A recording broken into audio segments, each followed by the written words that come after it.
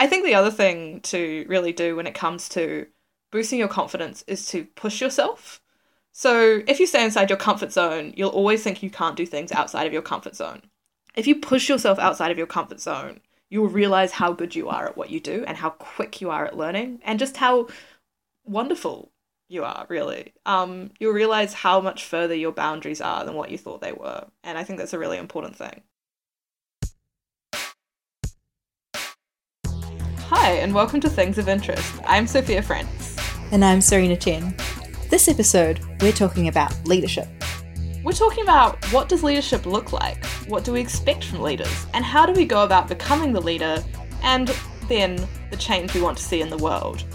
With the upcoming elections in the United States of America and Australia, and the recent mayoral election in London, leadership and what we want from our leaders is #topical right now. But what we value in leaders is changing. While previously a Don Draper-esque, hyper-masculine, cigar-smoking caricature might have been the ideal, and in some aspects it still is, if you look at things like Donald Trump and the recent outpouring of sexism in French politics. But broadly, we now like leaders that show agility, empathy, and quick thinking. The idea is that you're a good leader if people want to follow you. And yet, we still code leadership in frankly bizarre ways. Most people know about the double standard that is being bossy or being the boss, but men getting a career boost from children where women take a career hit is just one of the many other double standards that embody our working lives. This raises a lot of questions. Do we still expect or want traditionally masculine traits from our leaders? Is this changing? And how can we embody leadership in ways that don't compromise our personal ideals? What are your thoughts, Serena? In regards to whether we still want traditionally masculine traits, I think as a society, that answer is very definitely yes. And even though there is a real shift in social awareness in our generation, and like my sister's generation, I think something that we really have to keep in mind is that most people that are involved in selecting leadership positions are older, whiter, and menner than us. and B, like, even though we feel that shift towards social awareness, we're still very much in a liberal bubble when it comes to social and political beliefs. So while there is a definite shift towards awareness that maybe leadership traits shouldn't be precisely masculine, maybe we need to look for more empathetic leaders. We need leaders that perhaps display more feminine traits as well. We can be inspired by those things, but I think we also need to be very realistic in that most of the world expects masculine traits in a leader, even if it's a subconscious expectation. So what are some examples of sort of more masculine traits, just so everyone's on the same page? Yes. So, so things like, I don't know, you see this a lot in American politics, in which they'll be very in your face and they will straight up insult another politician. They'll call them names. These are seen as things that are powerful by many. I mean, obviously not by a lot of people, but by many it's seen as, a strong position. You're coming from a strong position if you say uncompromising, if you have a position, you hold it and you don't budge. And I think that's seen as a very masculine trait. Yeah, so it's things like being quite dominant in conversations, being quite loud, being in control. And that's very interesting because a lot of studies show that having a leader who is in control, particularly a leader who micromanages, is much less effective than a leader that lets you do your own thing to a large degree, who sort of says, here is a project or here is a problem, solve the problem, finish the project, good luck, call me if you need help. But certainly different styles of leadership work differently for different people.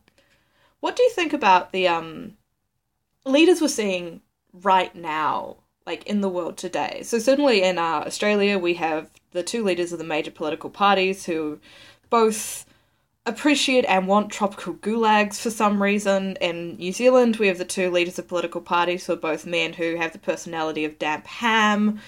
And in Right. America, Well, we I have... mean, yeah. we've got one leader of a political party, and then in the other political party, no one knows who the leader is anymore. Like, if you're not up to date with politics, if you don't like watch the news every night, who's the leader of the Labour Party? Who knows? But anyway, and in America, Well, yeah, is it Andrew Little in the Labour Party in New Zealand? I feel like that's correct. That is correct. Yes. Very good. And in America, we're particularly seeing the very interesting Democratic race, where a lot of the discourse that I've seen surrounding the Democratic race has been over whether Bernie Sanders or Hillary Clinton makes a better feminist. That is interesting, isn't it? That is, and a part of me is like kind of giddy over this. This is like people are talking about feminism and people care, and it's a good thing that if you are, more feminist than the other contestant, that's freaking awesome. Like, I don't think we would have gotten a similar narrative, even 4 years ago, 8 years ago. But yeah, that's exciting. Another masculine trait that we as a society tend to value is that if you look at presidential elections throughout history, there is a very strong correlation between the taller candidate and who wins, which seems like it should be random, but no. Yeah, I think I've heard of that. And often when the shorter candidate wins, they have better hair. Is that correct? Yes. Yeah, it's a very interesting correlation. And like one that's more bluntly masculine than something like being moderately dominant. How do you feel like we've treated our female leaders throughout history? Do we expect them to be masculine and then penalize them for it, or do we like require a certain degree of femininity from them? Both. But it's like the double standards you were talking about in the intro, It's a really big problem. I mean, for all women, but especially women of positions of influence and power, since they have more eyeballs on them. And it's actually quite pertinent to what we were talking about last episode, where women are supposed to be perfect. We have to straddle the line between, we have to be assertive, but we can't be too aggressive. We have to be pretty, but we can't be high maintenance. We have to be smart, but not too smart. It's that line of perfection. I want to call it like the Taylor Swift line, like you're just mild enough to be liked, but you can't go outside of your bounds to be disliked as a woman. And I feel like that's a big problem that, all women, but especially women in positions of high visibility have to deal with, because they will get penalized if they go outside of those bounds. So do you reckon, and like I have my own opinions on this, that the traits we value in leaders are sort of the same for men and women, or does our perception to a degree differ with gender? And is this standardized throughout the world, or are we just talking about like Western ideals of leadership? Well, I don't think I can speak to how it's seen around the world, just because even as an Asian New Zealander, I grew up here, so I'm like completely whitewashed. So I have a very, very westernized view of the world. So in my westernized opinion, I do think we have different expectations for our male and female leaders. Not that we should, but that we simply do. And that's just inherent sexism that's been built into ourselves from society and from growing up in the society. We expect men to be varied. They're allowed to be varied. Men who lead in an extremely dominant way are seen as okay. Men who lead in an extremely, empathetic way, if they display more feminine traits, that's kind of okay as well. Whereas with women, it's a smaller variety that we're allowed to venture inside of. The more empathetic leadership is something that's sort of developed relatively recently, and that sort of leads me on to the question of like, what do you think? Speaking one leader to another, what do you think makes a good leader? I'm gonna go ahead and say empathy. Just straight up, like, no matter what gender you are, no matter what culture you hail from, to empathize with the people who may look up to you or whom you are formally leading is the only way you can really communicate with them. Because, really big leaders of entire countries, for example, the people whom they lead are so different and so varied, and they come from different backgrounds, that if the leader is not able to empathize with their people, then they have no common ground to communicate to them. And how do you lead without communication? Yeah, certainly.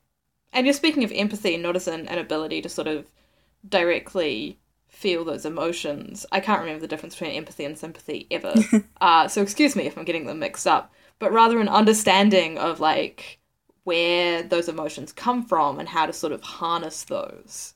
Which sounds very, it sounds low-key Machiavellian, to be honest, but it is actually just, you know, you get people to do things by manipulating them in very small ways. I know certainly I've been a leader in a few capacities now, and I put great value on my praise, and I always make sure to find out what people value themselves. So I will very rarely give out praise, which doesn't always work well with people, and if they don't perform well, then often they will get quite disenfranchised with me, and that's fine. Or at least I've never had a problem with it so far. This may change. I'm trying to get better at giving praise. But also, you'll find out exactly what someone likes. So rather than saying, oh, well done, here's a bottle of wine, you can say, hey, you did really well. Here's that book that you've wanted for a really long time. I've got it signed by the author. So you develop that really key buy-in from the people to you personally, rather than like whatever broader organization you're part of. And I think that's a really powerful bond that you can create. And it makes you an incredible leader. Just saying, definitely. I'm great. No, that's really good. And here's a question for you, a great leader,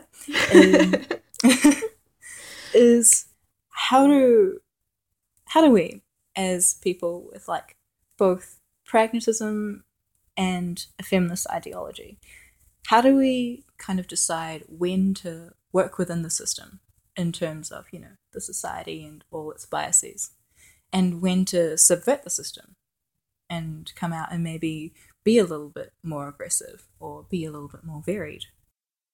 Is there a time to do one thing, a time to do other, and how do you go about deciding that?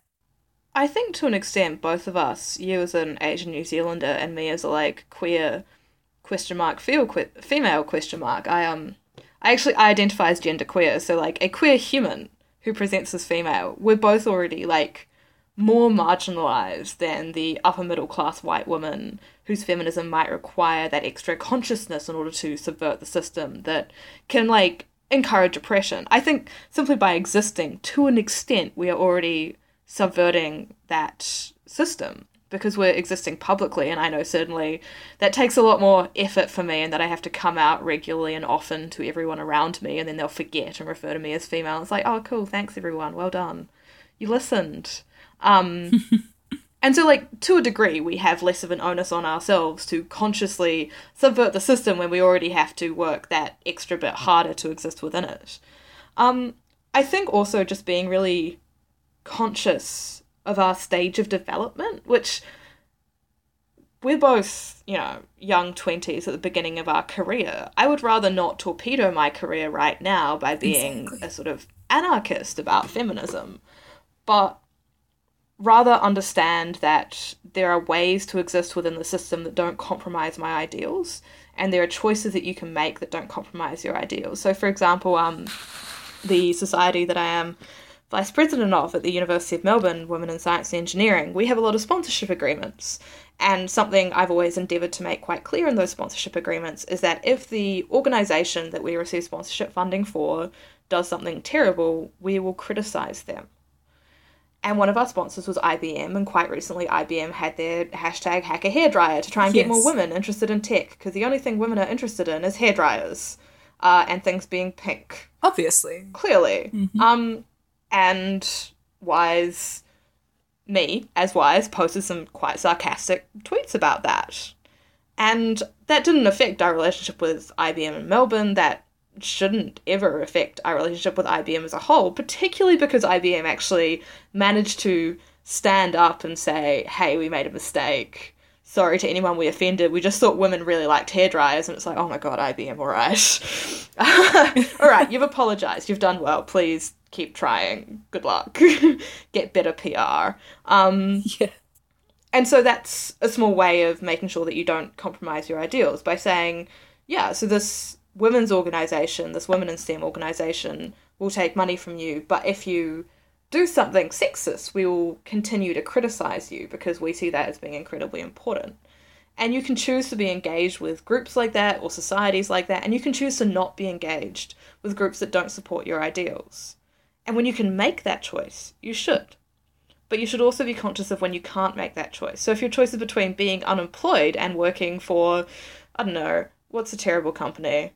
Abercrombie and Fitch. Then you should take the job, because being unemployed and homeless is very, very bad for you.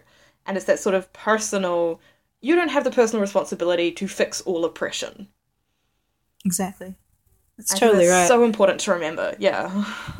Yeah, and it's a big thing for us who are very active within social justice circles and these highly politically, like, ideological circles to remember, is that, you know, while we have these feminist ideologies and we believe them and we want to make the world a better place with them, if we can't survive, then that's not helping anyone, right? Like, if we were to choose between surviving within the system or completely tearing it down, then if we can't survive, then we're not going forwards, we're not going anywhere.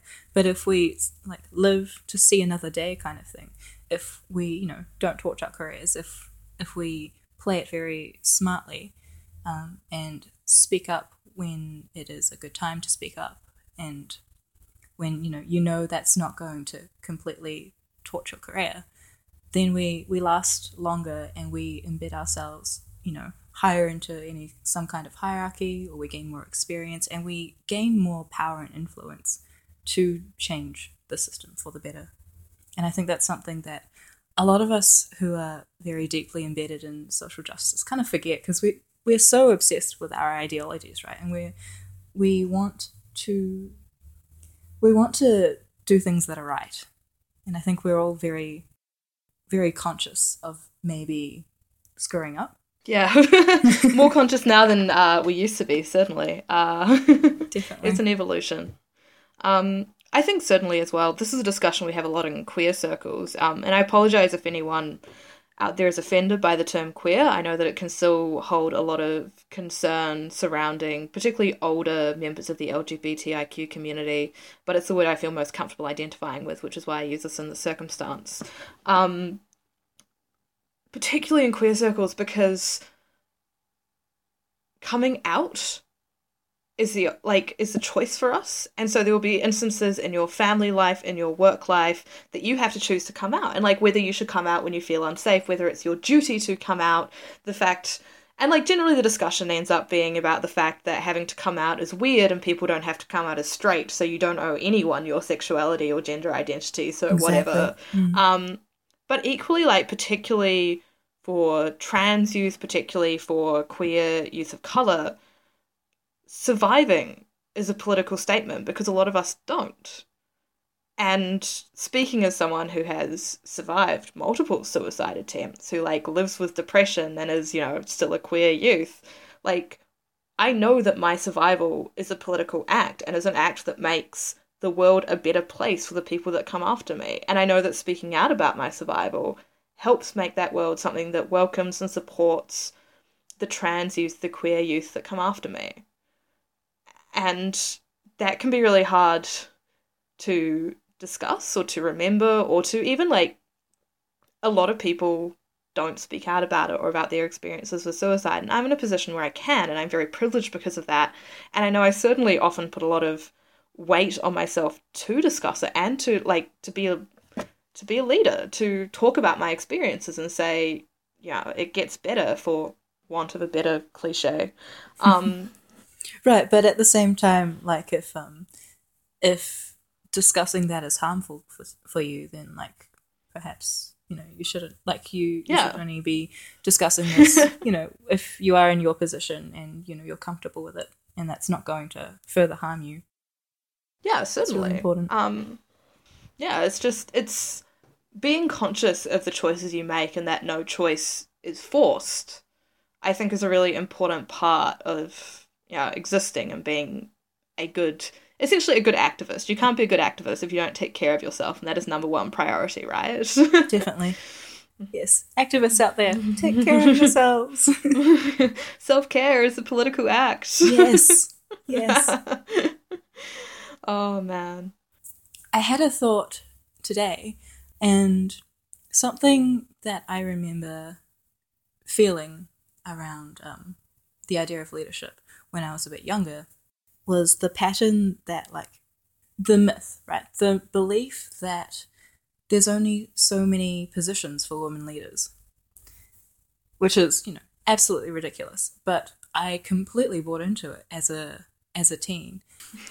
Was that we've been socialized to believe that if one woman is a leader, then another woman is not, and that there are only limited spaces for women leaders. And I think that's something that we need to unlearn as as people. Yeah. Because I know, like, when I was a teenager in high school, and I felt this, like, strange competition between me and my friends whom I loved. And it didn't make sense, but also, like, I felt it was real. I felt that if, maybe if they got a very good grade, then I wouldn't get a good grade. Like, it's for some reason, a zero-sum game, which is completely ridiculous. But I believed it, and that was the dangerous part. Did you ever experience something like that? I mean, I went to an all-girls school, so all of my competitors were girls by, definition. But I certainly understand that. And, like, to an extent, I understand where it comes from. Because often if you're a female in a higher difficulty class, or you're a female who's in a leadership position or on a board, the only people who are at your level are other women. Because women have to be so much better than men still to get jobs that mediocre men have. So the only people who seem like they're your competition are often the other women in the room. And so that really doesn't help. And I always forget who said this quote, but it's one of my favorite. And it's like, when women have earned the right to be mediocre, then we will be truly equal.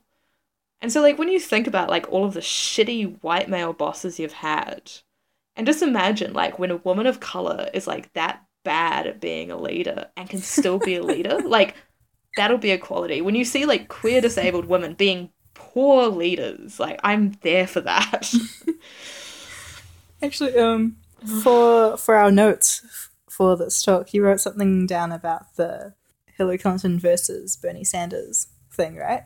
And the first thought I had with that is that I am so sick that, like, we're just so focused around the fact that she is a woman. Like, she has so many other things under her belt, and there's so many other issues to talk about.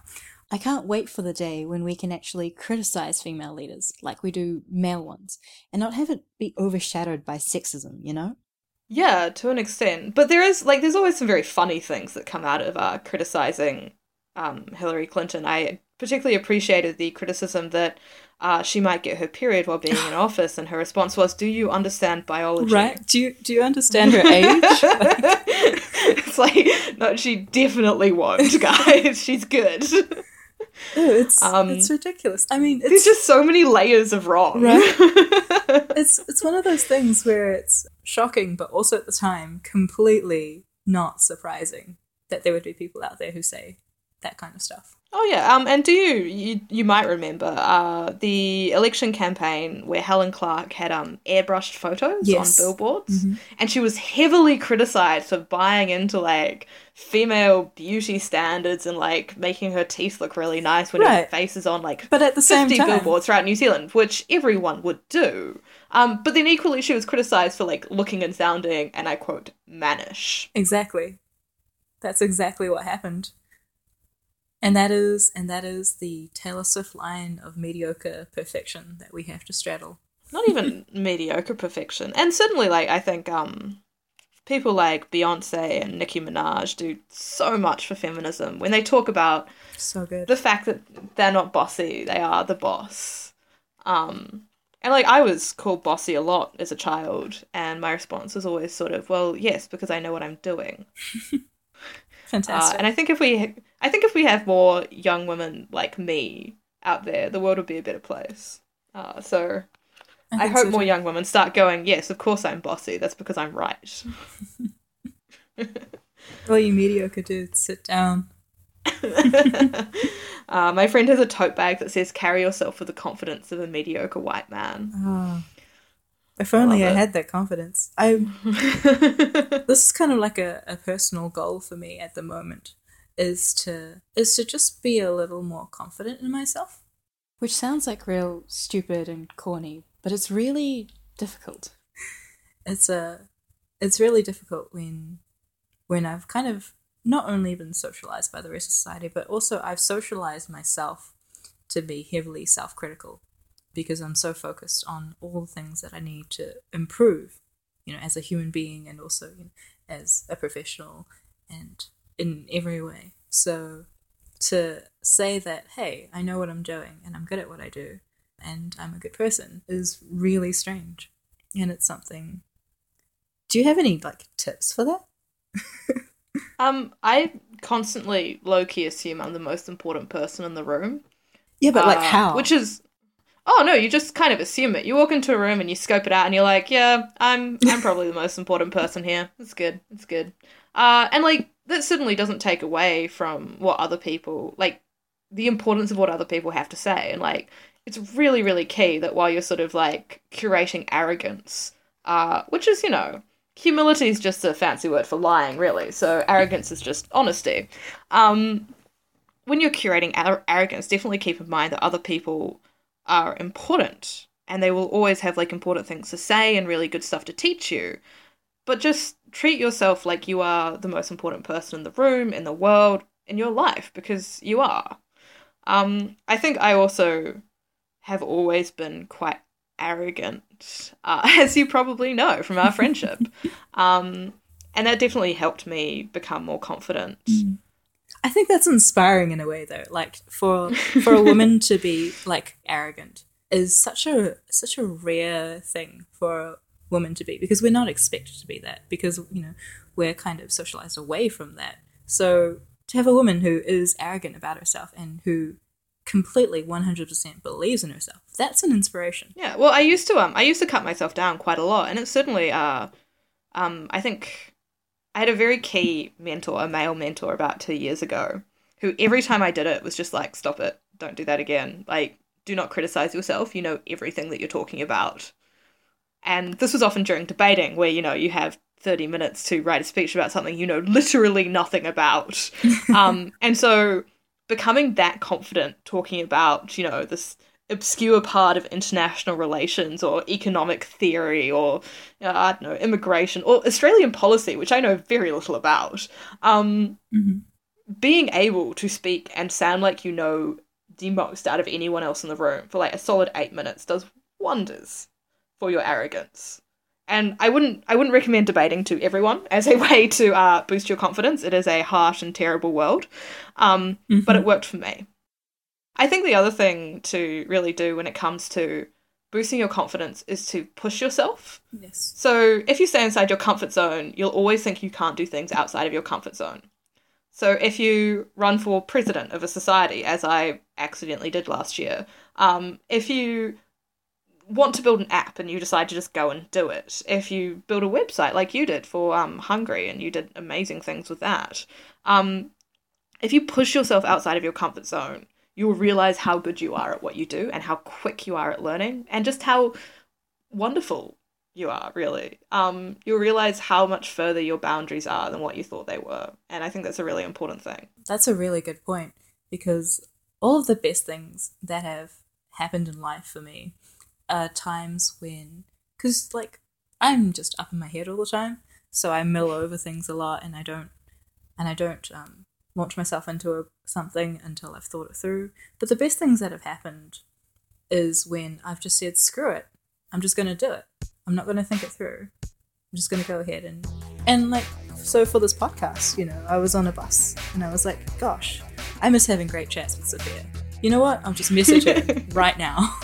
And we're having a great time. So Yeah, this is excellent. the just do it mentality. Hey, thanks for listening to Things of Interest. It's a show about life and tech through a feminist lens. For anyone who's interested in what we've discussed today, there'll be links to articles and a list of media in the show notes. You can find us on our website at thingsofinterest.co and on Twitter at castinginterest. And if you've got something you want us to discuss, ideas for how we could improve, or media you want us to review, drop us a line through either of those. And as always, please do leave us a review. Thanks for listening and stay in touch.